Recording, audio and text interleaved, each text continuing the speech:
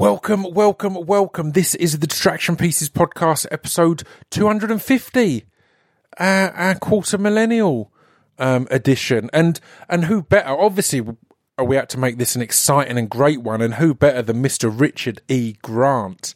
We teased that this had happened on social media because we were both very excited about one particular connection that you'll hear about in the podcast. I don't want to give any spoilers, but you can then go to both our social medias. I'm at Scroobius Pipio and Richard is Richard E. Grant, obviously, and see the photos that we took in excitement. But yeah, I was delighted to have this podcast, and the timing was beautiful. I'd lined this up a good month or two ago. I went to a preview of Can You Ever Forgive Me in November or December of last year, and we penciled in this podcast. And then we confirmed it. And then just by chance or wonderful timing, a day, 2 days before we recorded it, Richard was nominated for his first ever Oscar in, a 40-plus year career.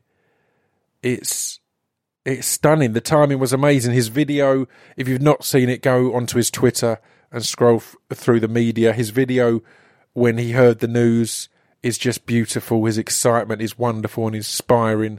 As someone just starting off in the acting industry as such, comparatively, it's just beautiful and exciting to see.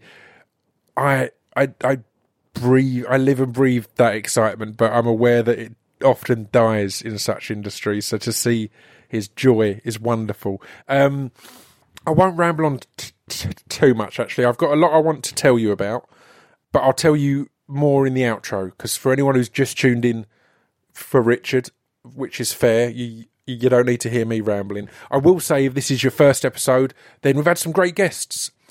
Last week I had Mark Miller, the writer of numerous amazing comic books, including Old Man Logan, which Logan was based on, or was where Logan was based, which starred Richard E. Grant. I had Dominic Monaghan on recently, or a few months back, but in that we talk about Star Wars Episode 9, which I also talk about a little bit here with Richard E. Grant. Last week I also had Adam McKay, the writer of Vice, which is up for Oscars alongside Richard E. Grant. I've had Lena Headey. I'm not intending to link all of these, but Lena is of course in Game of Thrones, which starred Richard E. Grant. But yeah, have a scroll through. There's loads of really good actors and musicians and all sorts of other stuff. So check that out. I will tell you that normally people don't know about who's on next week or future episodes unless they belong to patreon.com/ScroobiusPip, which is $1 a month. And I always post a selfie or photo after every one I've recorded. The Richard one went down a treat. And yeah, I also do a thing I wanted to speak to Richard about here but didn't get a chance to, so I can speak about this and it not be a spoiler of the episode, is his spoken word dance song he did, which I heard about on Would I Lie to You. I love that show. But yeah, I've started off in spoken word, and on my Patreon I do Poem of the Month, the first Monday of the month. So starting on February 4th, the first Monday of the month, I upload a spoken word piece I've written to kind of, about, not about, I've lost my track completely there. This shows the quality of my spoken word, I'd imagine. No, a spoken word piece. I found an old hard drive and found a load of old poems I wrote at least 10 years ago. And I decided to record them and release one a month on Patreon, along with loads of other stuff. But yeah, it's $1 a month over there. And I'm launching some new merch this week on speechdevelopmentrecords.com, so keep an eye over there or keep an eye on my social media. But I said I wouldn't ramble, and I've rambled on enough. I will mention that next week's guest is Joel Egerton, so that's another hugely exciting one. But other than that, let's get on with episode 250 of the Distraction Pieces podcast with Richard E. Grant.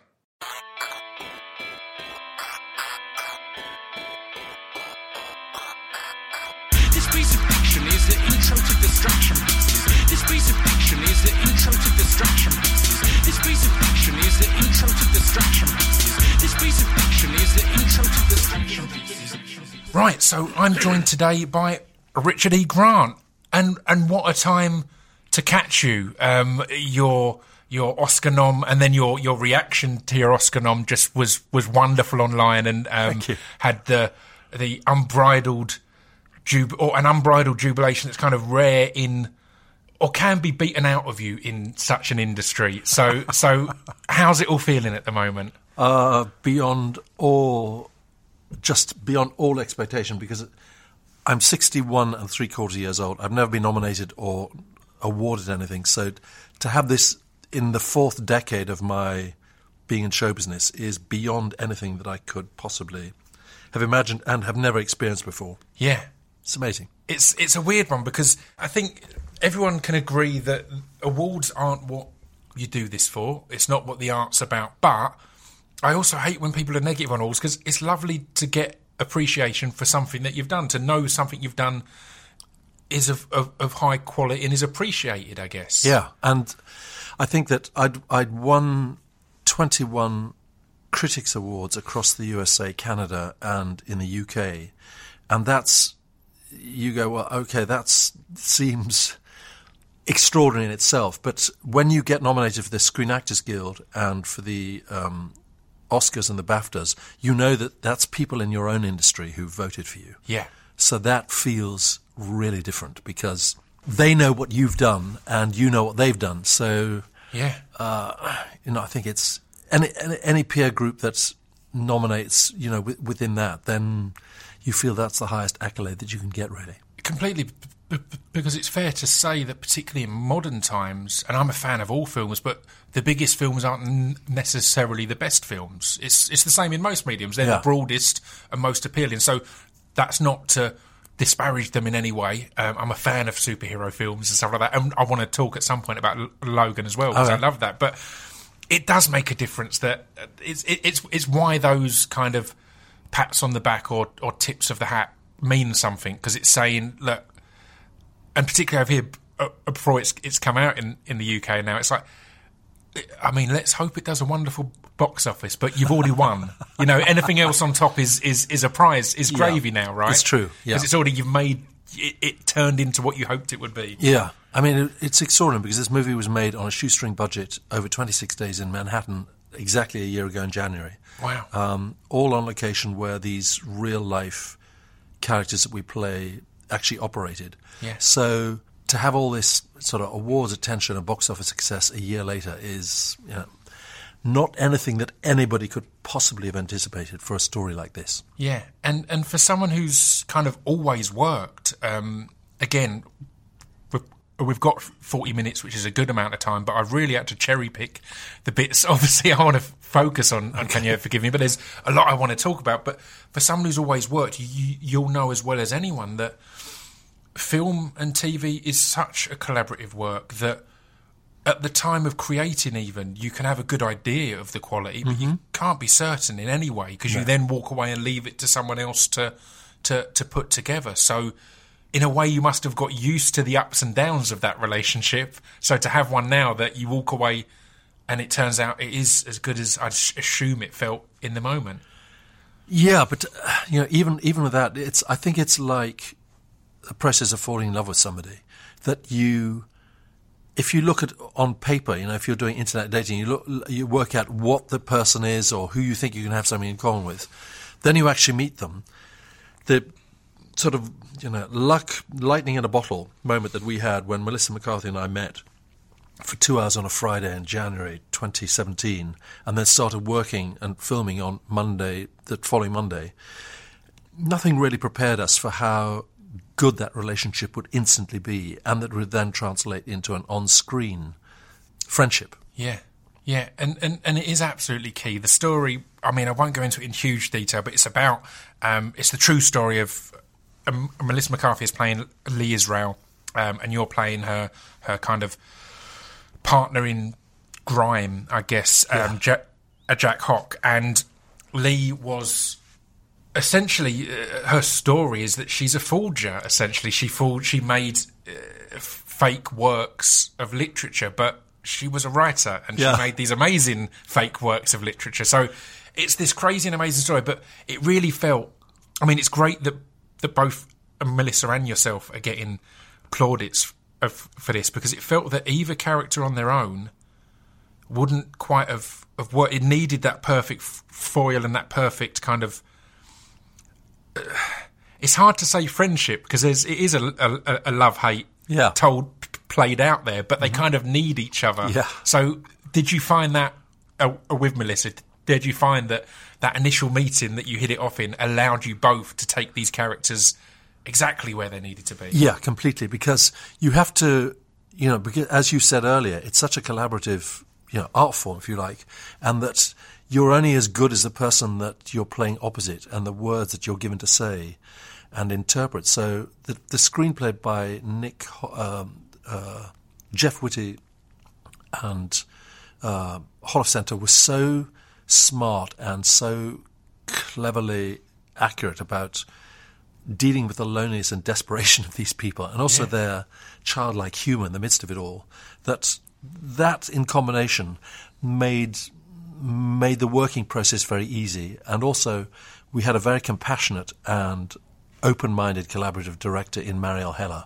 Right. So it was a very interesting de-testosterized environment compared to Logan, which I just finished a couple of months before that, in which there were 300 men in, huge amount of armour and trucks and tanks and guns and special effects and camera cranes and all that stuff, stunt guys with arms bigger than my legs.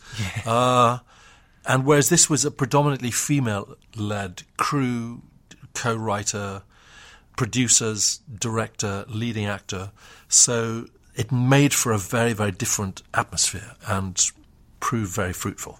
That's a fascinating detail, because, again, I think it is one of the things that we're going to see more and more. Now we're having such a push for women and for people of colour and things like that. It's amazing how, even in the best, like the first film I was ever lucky enough to work on was a Guy Ritchie film, and I adored my time there, but exactly the same. It was so male and so, testo charged and testo charged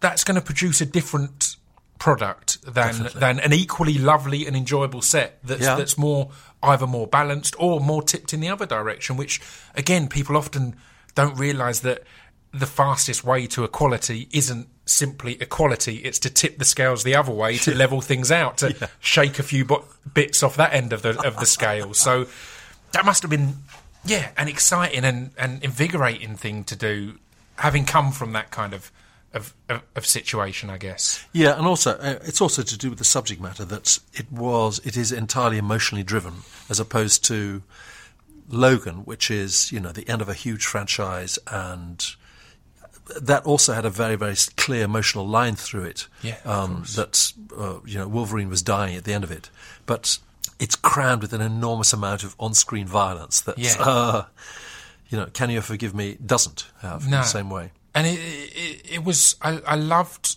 the way the characters were written as well, because they were lovable rogues, but heavy on the rogue. It wasn't just simply that, aren't they adorable? They were nasty in places, and they double-crossed, and they did some quite shady things. So it would have been easy, I think, to paint this story as, oh, look at them, aren't they adorable? But you find yourselves loving them with a slight conflict, loving them in spite of how you see in them act in some ways and things like that. So how was that as a character to get your teeth into? Well, I think that I agree wholeheartedly with what you said. I just think that if you want, these two people are near destitute, and in such lonely, desperate circumstances, living in Manhattan in the early 90s, and trying to scrape a living together.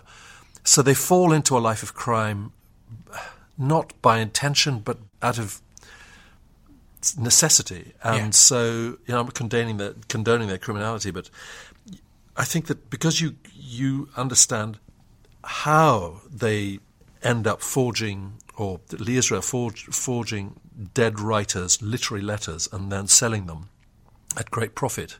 When you see how she charges upon this and works it out, and then in the movie you go step by step in tandem with how that develops for her. So I think therefore you feel a kind of sympathy, or as you say, even if it's conflicted, you understand why they're doing what they do. Yeah, and it's wonderfully humanising in that way, because it allows you to completely understand this. The story is of one of the great literary crimes, essentially. Yet you do kind of go, yeah, I get it, and I think that's really important in film and things like that, because there's so much in film that we allow ourselves to go, oh, the criminals are monsters, and that takes them out of the real world. And the fact is, it's lovely to watch films, but we live in the real world, and if we think the criminals are all going to have big horns and spiky tails, then we won't recognise them. So, well, equally, we won't empathise with them. So it allows that empathy and that connection, because you do find yourself going, I get it. Is it that bad? Yeah. And then it's like, well, yeah, it's a lot of money and a lot of people's hearts broken, because it also beautifully, all the smaller characters, you get their passion for what they think they're buying and things like that. So you understand that it's not just a financial cheating, it's an emotional cheating. You thought you found this amazing thing from your favourite writer, and it's not. It's a fraud. Yeah, but again, I guess the question comes, this is an odd one, but what's the difference in that actual emotion? Because you got to feel that still. You got to read that letter, and you got to go, wow, have that feeling. It then turns out not to be true, but would you rather have never have experienced that emotion, or would you rather have that emotion and then have it crumbled?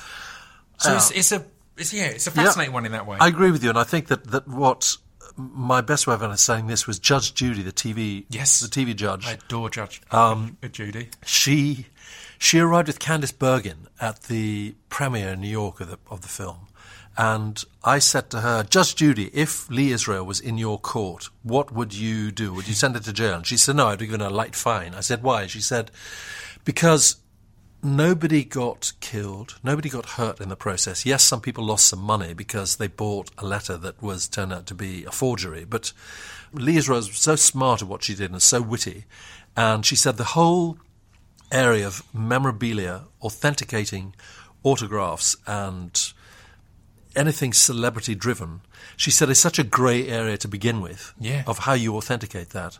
And she said, I kind of rooted for her because Lee Israel out-scammed the scammers. Yeah. So I said, so Judge Judy, you're saying that people who deal in autographs and memorabilia are all crooks? She said, no, I think it's a grey area. Yeah. So I thought that was an interesting way of looking at the whole thing. I love that, and I couldn't be happier that you brought up Judge Judy. I struggle taking time off. I'm a real workaholic, and what got me through Christmas was Judge Judy being on all the time and World's Strongest Man. They're the two things that get me through that period when no one's answering emails, no one's wanting to get back to working on scripts or castings or anything else. So Judge Judy and World's Strongest Man have saved me at the end of last year. I'm going to tell her there's a man in London that you have saved, Judge Judy. 100%. You're. I mean, speaking of writing, you're a keen diarist, right? I am, have been your whole life. So I have been, yeah. How's the diary? I mean, is it bruised over this last week or two? Because again, I can't keep up. It's constant reactions of here's one person, here's one awards body praising this work, here's another, and it's also that thing of there's been so much across the board. There seems to be praise on the writing, on the direction, on the performances. It's not just like with some films where there'll be this iconic performance and that's all that's getting all the attention. It is people are finding what they love in all sorts of places across the production, I guess. Agreed. My only real regret, especially at this zeitgeist moment of the Me Too movement, is that after all this bleating about there not being sufficient female directors in film or there being recognised, that Marielle Heller, the director of this film that I'm in, has not been nominated for either the Golden Globe or the Oscars or a BAFTA, whereas not almost, every single other nominee is male. Yeah. And it begs the question that, the screenplay has been nominated in all these awards, that she had a part in writing as well. But how do you have a leading actor, Melissa McCarthy and myself, get nominated in all these things, but they didn't happen in isolation. Yeah. They happen as a result of her brilliant direction. Yeah. So that is heart sore for us. But she said on an Instagram post yesterday, she said, "I don't feel snubbed, I feel seen," which I thought was a very smart and generous way of addressing the issue, because so many people have sent a kind of condolence messages saying, you should have been nominated and you should have had this, you should have had that. She's so joy-filled that the film has got 3 nominations. But that's the one slight caveat that I have about all this. It would have been a real bonus if she had been honoured for her work. Yeah, and her reaction has been beautiful, and I think it's truly a sign of a great director, because the best, or the directors I've enjoyed the most speaking to on here have been people like David Lowery and Desiree Akhavan, who will kind of say, look, so much of a director's job is to put it all together, to get it working, and then to step back and not take the credit and not feel I need to imprint myself and things like that. So I guess if she can believe that approach, then that will go some way to softening the blow of not being recognised, because in reality, the performance is being recognised, is her being recognised. Absolutely. It's not just this one standout performance. Both of you guys are getting recognised across the board, and that has to be down to her, the situation, to the direction, and to the atmosphere created there. So it's a wonderful thing. An area of film, again, I think it's fascinating, because I was doing spoken word and music as a career for 10 years, and I moved into acting a couple of years ago. And it's fascinating how much of a collaborative work it is, and what is credited and what isn't credited. A lot of people have a favourite director. Not so many will have a favourite writer, unless it's a writer-director and things like that. But an area that has struck me as arguably, or as important as any other area, but ignored, and I wouldn't like to say that these two things are related, but it seems to be rather ignored. It also seems to be female-dominated, is casting. Yeah. And the casting in this was amazing. It must have been, I mean, you said kind of a lightning in a bottle. It must have been, it's a once-in-a-lifetime character to get asked to play, right? And the casting is so key to that. You're absolutely right. That Jen Euston is the person that did that. Yeah, she cast me first in so Girls. Many great stuff. Yes, in Girls, yeah. And what I do not understand is New that York-based. Yeah, is that none of the academies have, or organisations have, nominating category for casting. Yeah. And you think, well, who has filled all these movies with the extraordinary characters and actors that they have time and again? And you could argue that a director or a writer chooses the leading actor on which the film gets financed, but even then, a casting director is absolutely crucial. Yeah. So I think that they are the unsung heroes and heroines, and I do agree with you. I wonder whether it is because it is so female-centric that it hasn't been the push in the way that if it had been predominantly men doing casting, this issue would have been addressed and sorted years ago. Yeah. And so I hope it does change. Yeah, completely. It's fascinating that, because you mentioned Girls there as well, and I think even more so in TV, because it's the casting that it's the constant job there. It's not just here we've found our people and move on. Absolutely. Casting are responsible for breathing life into shows 2 seasons on, 3 seasons on, and finding these new amazing people to put on screen and bring something extra. I owe my entire career to the fact that Mary Selway, the late Mary Selway, who was a casting director, put me in front of Bruce Robinson and cast me in Withnail and I 32 years ago. Yeah. So I owe that to her. It wasn't an agent that got me that job, she did. Yeah. And time and again, casting directors, and the majority of them women, have affected all the leaps and bounds that I've had in my career in the last 35 years. Completely. I every now and then, because I'm always so high in praise of casting directors, I have some people in the industry thinking I'm kissing ass to get pulled. But it was exactly the same. The 3 or 4 casting directors I met before I had an agent are all the people who've... And again, I've got amazing agents. I'm not discrediting that at all. But they're the people that seem to have pushed everything along each time, or recommended in this place and recommended in that place. And that yeah, as you said, that gives you a career. That doesn't only prolong it, that starts it in the first place and continues it on. Yeah, it really does. And they think laterally, vertically, in every which way, in a way that I think agents with the best intention don't read a script or approach a script in the same way that an agent does. And I think that it's really unsung, hugely creative and important job. So I agree 5,000% with you. So you were first cast by Jen in Girls. Yeah.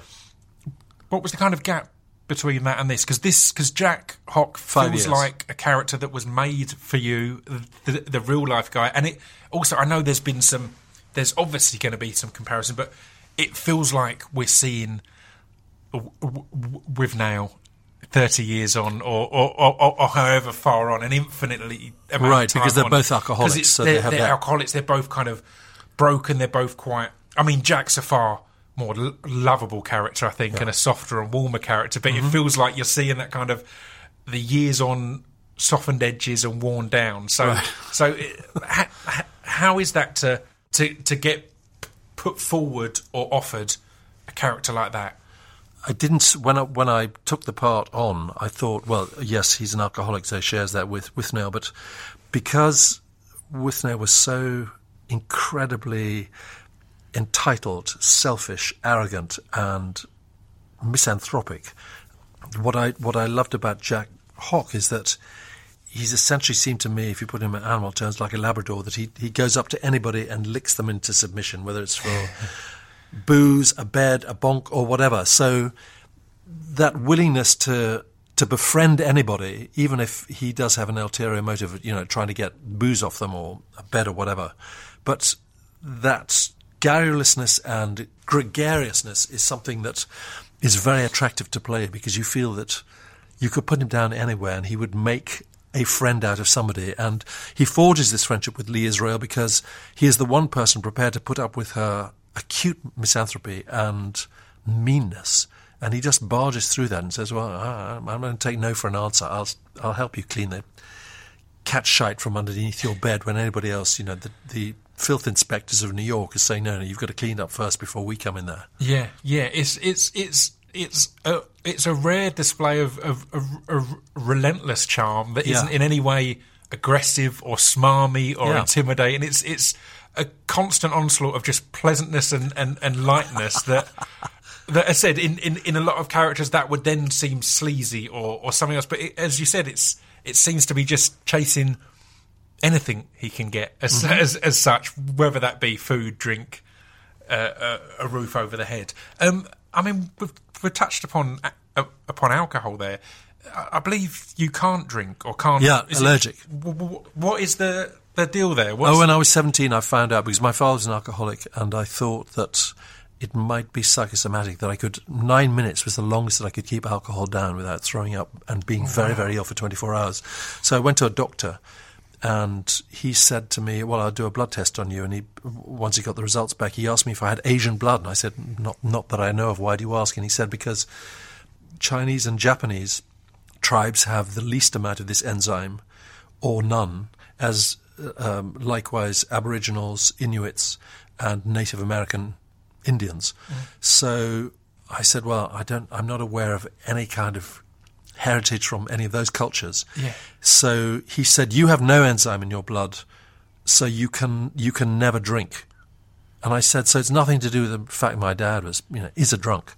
And he said, no, it's nothing to do with that. But he said, you can never, ever drink. Wow. So, what you don't know, you don't miss, really. Yeah, and it's do you drink? Fascinating. I used to. I now drink 3 or 4 times a year, if that. I don't feel I've ever had a problem. The appeal has stopped. I've grown up in Essex, so obviously I was born into, well, you drink to get drunk. Right. Then maybe throw up and keep drinking a bit more. But as soon as I was old enough to go, well, do I want to drink? Yeah. That was when I kind of stopped, because I was like, well, no, 90% of the time I don't want to drink. But it's a fascinating one. And it's interesting to hear of your dad there, because initially I was going to ask or comment on how strange it is that someone who can't drink and has never really drunk would launch their career with now and now have this crowning moment decades into your career with Right. Jack. But I guess you've taken a lot of, or have you taken a lot of that from witnessing your father's? I suppose so. battles? I think that what more than anything that I've observed about people when they are lathered is that there's an enormous amount of concentration to get through the door or to get across the room, trying to be Yes. upright. So just that concentration itself is funny to observe, and obviously, if you're not drunk yourself, you see that this sort of amount of willpower to kind of go get through that door without looking like I'm completely, blotted. So that's what I've just tried to imitate, really. I love it. It's fascinating. I won't name the family member, but I had a trip in Amsterdam once, and a family member and their partner tried weed for the first time. Yeah. And the two of them did. And one was a bit giggly, but the giveaway for me was the other one, who was frantically going, I don't know what's wrong with them. What's wrong with them? What's up with them? Was the trying to appear sober was the biggest giveaway than someone who's a bit giggly or seems a bit dry. It's like, oh no, you're clearly off your face at the moment. This is Bullseye. Yeah. This is the giveaway. Exactly. I have to comment. I've noticed that you wear two watches. Oh, yeah, my dad. I've always worn two watches. Oh, you have? I've never really bumped. I've been asked it in interviews loads of times, but I've never really. Well, you're the only anyone person else I've who ever met does. that does wear two. Well, there we go. Why do you wear two? I've not got a good. Genuinely, I was working in a record store and I went to Argos in my lunch break. Yeah. No, before work, and I couldn't decide between the silver and the gold Casio. Right. And I bought the silver. Yeah. And by my lunch break, I regretted it, so I went and bought the gold. And from then on, I've gone through numerous silver and gold Casios, but always two, and it feels natural and comfortable. And when I was touring in music, I'd have one on local time and one on home time or girlfriend time, depending on my relationship status at the time. And I found that handy. But yeah, what's your...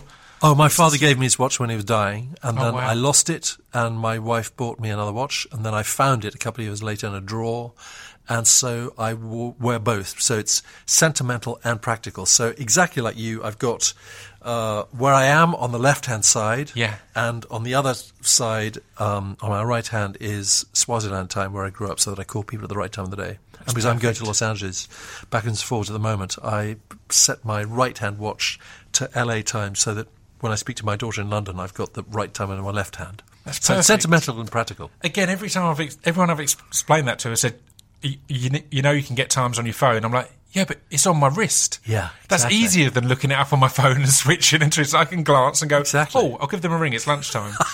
It works. It works perfectly. Well, you're the first person that I met that does wear two. That's wonderful. Snap. And the same. So that's a wonderfully exciting. How was your kind of route into?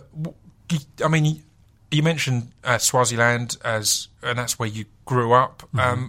Was acting always your goal and desire? And if so, what were the options out there? It's not. There were no options. Yeah, so that's what I would imagine. When you do what you do, when you grew up, was it clear what career path you were going to follow? No, I was told adamantly or vehemently that the goal is to get a job to get a train into the city and get a job. You had to wear a suit. Yeah. It was genuinely 10 years later when I hadn't done that it occurred to me, no one had ever said what that job was. Right. Just put on a suit and go in the city and you earn money. So that was kind of the goal there. And Is that what your dad did? Yeah, my dad worked on... Yeah, my dad, he didn't work in the city, but he worked... By the time I was old enough to know what was going on, he started off sweeping the floors in a factory, but by the time I was old enough, he was a manager. So it's put on a suit, go and engage in that. So yeah, I genuinely think my career in spoken word, in music, and now in acting and broadcasting as well, has all been just avoidance of getting what I would term a real job. Like if people ask the motivation, it's like, I just don't want to get a real job. So I've done all these other things and they happen to have Is he worked. proud of you for what you've done? Completely. I was really lucky that my parents both at an early age, despite what the schools or area would kind of push as here's what you need to do academically, they always made it really clear to me and my brother that as long as we're happy, that's all that matters. We can be working in a corner shop, we can be working in a bank, we can be on TV. As long as we're happy and enjoying what we do, that's what counts. So yeah, I was lucky in that respect. So you've never been cast to play a guy in a suit?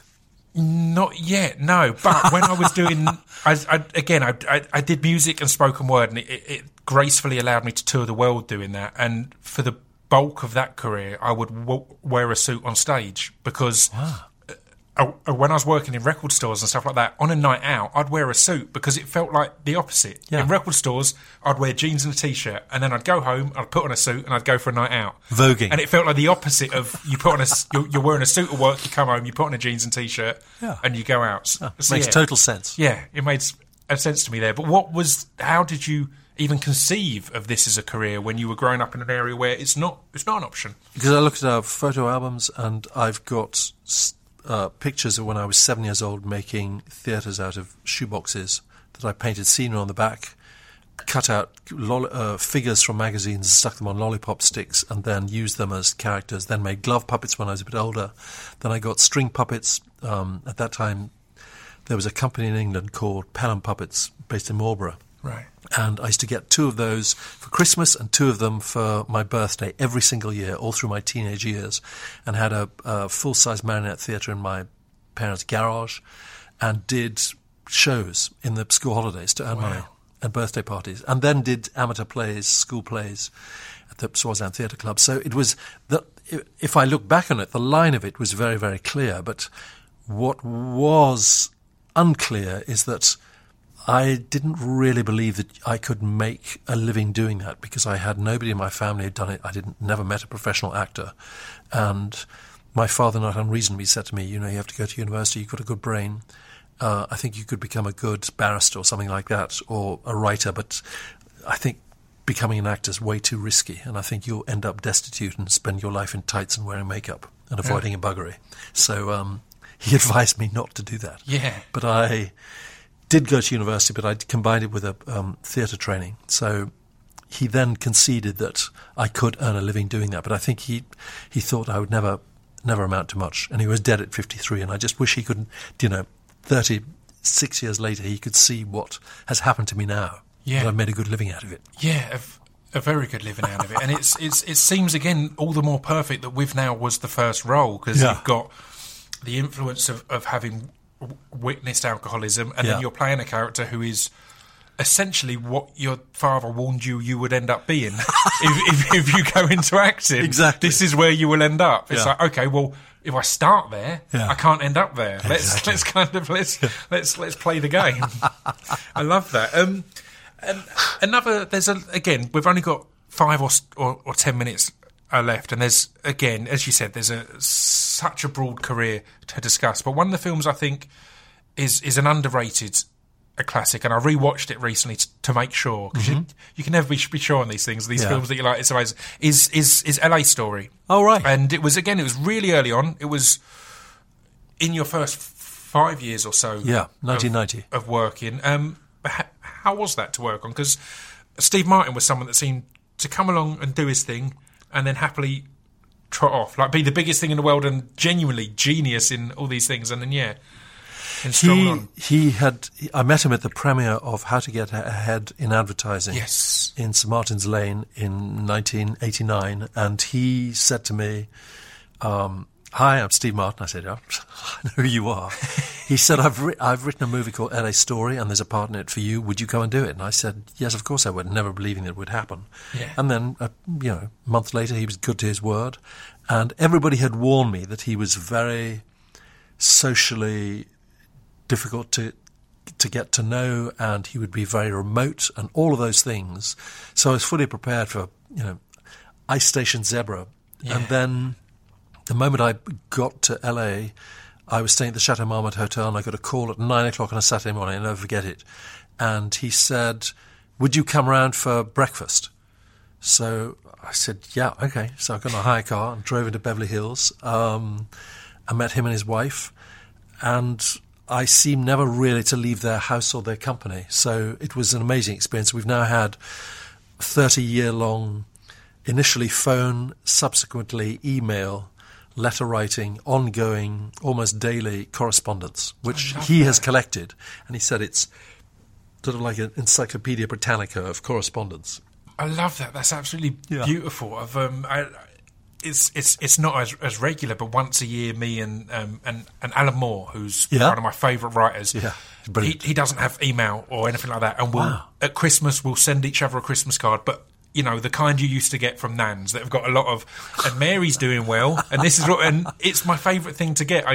This year it came late. year I was report. like, it's not happened, and then it came a few days into January, and I couldn't have been happier as I sat there just gleefully reading that, because there is something in real correspondence rather than the fake interaction or the synthesizing interaction that we have through social media and things like that, which has its ups and downs. There is a difference of that more in depth. Let's It's more than catch up. 240 characters. Yeah, Yeah. exactly that. Well, I'll start to wrap things up here as our time is coming to an end. But I wanted to just touch upon all the ones we've talked about so far have been these amazing, unique original stories, original screenplays as such, or adaptations from the book and stuff like that. How has it been to step into huge things? You've done it with the biggest TV show of all time in Game of Thrones, and you're doing it with the biggest films of all time in Star Wars. How do you find that as a different prospect? Because in general, you're stepping in, I would imagine, more as a cog rather than necessarily as Withnail or as Jack. Absolutely. How's that adjustment? You parachute into a world that is completely established, has its own rules and regulations and fan base.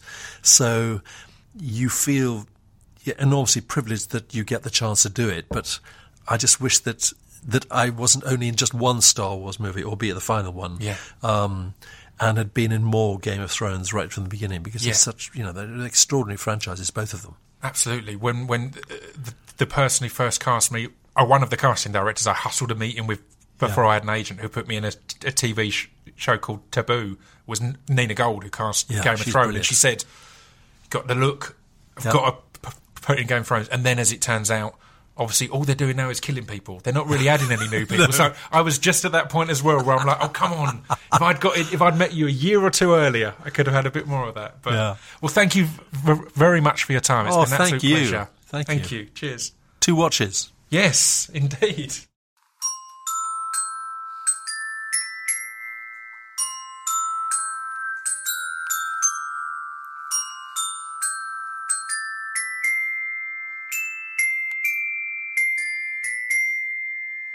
You've been listening to Scroobius Pip's Discretion Pieces. There we go. How lovely was Richard? That was an absolute joy.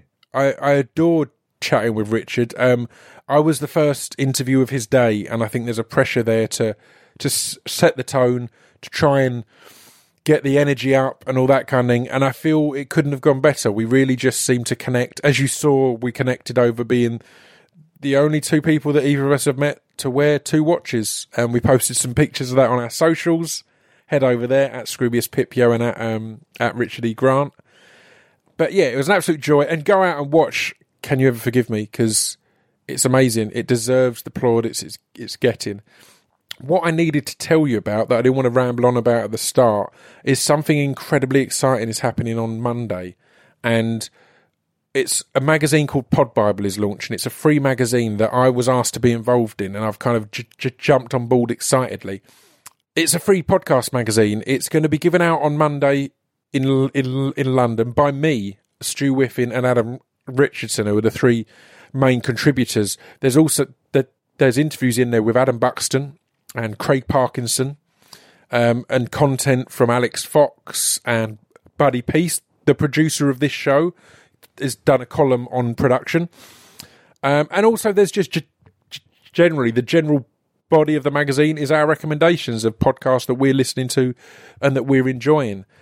So yeah, but we're going to be giving them out ourselves. So I'll firm up the details on social media, but the plan at the moment, I think, going off the top of my head here, so it might change, is to give them out in and around Fenchurch Street Station at 7 a.m.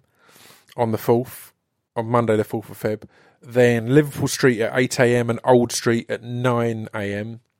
And then we'll be doing some stuff knocking about in the day. But then in the evening, we're going to be doing, I think, Tottenham Court Road at 4 p.m, King's Cross at 5 p.m, and Camden at 6 p.m. And we'll be filming a lot of this. So if you want to come down and be excited and be part of it, we'll we'd love to see you. But yeah, we're just excited to launch this magazine. It's in partnership with Acast and Spotify, who are two of the biggest podcast providers and platforms in the world.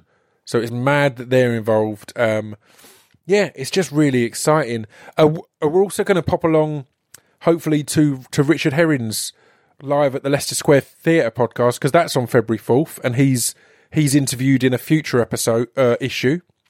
So we figured we'll go along to that and give some out. So if you go into that, that's great. If you weren't going but fancy a free magazine and that tips you over, then head along to that. We're also going to hopefully be popping along to Brett Goldstein's Films to be Films to be Buried With on February 5th at the BFI. So that's with Lolly Adefope, who's amazing. So yeah, that's worth going and checking out. And yeah, that's kind of the plan. If you're not in London and you're really keen on not missing out, then the good news is there will be a digital version that launches a week or so later. But basically, the best thing to do is follow Pod Bible on all social media. It's at Pod Bible. And as well as posts about the free magazine, you'll generally get content throughout the months about podcasts and what we're feeling and what's good and recommending stuff. So it's worth a follow and worth a look. So, yeah, that's pretty exciting, right? I'll stop rambling now. I just wanted to tell you all about that. What else do I need to tell you? Yeah, we are launching some dope merch. If it's not out already, it'll be out on Friday. It's at speechdevelopmentrecords.com. I know I've been hyping it a lot, but it's the most excited I've ever been about some merch. It's when you see our announcement video, you will actually shit your pants. So go take your phone into the toilet, sit down and get comfy, and then check my social media. So basically, every time you check my social media from now until mid Friday at the latest, you should try and make sure you're on a toilet first. It's not Scroobius Pip pants, so that's worth noting. But that's now giving me a thought. So yeah, anyway, that's coming soon, and it's very exciting. I think that's everything. I'll see you all next week with Joel Egerton. And I've got some amazing people lined up. The Patreon lot know this. Patreon.com/ScroobiusPip. Only $1 a month. It's less than a pint a month. If you bumped into me in the pub every month, you'd buy. Or say if you feel if you bumped into me in the pub once every 4 months, you'd buy me a pint. Then just jump on Patreon and you're effectively buying me a pint, every 4 months, which is nice of you. But so yeah, anyway, I don't know where I'm going with that. I said it in a previous episode and it worked and was succinct and good. But yeah, anyway. I'll see you all next week. Ta-ta!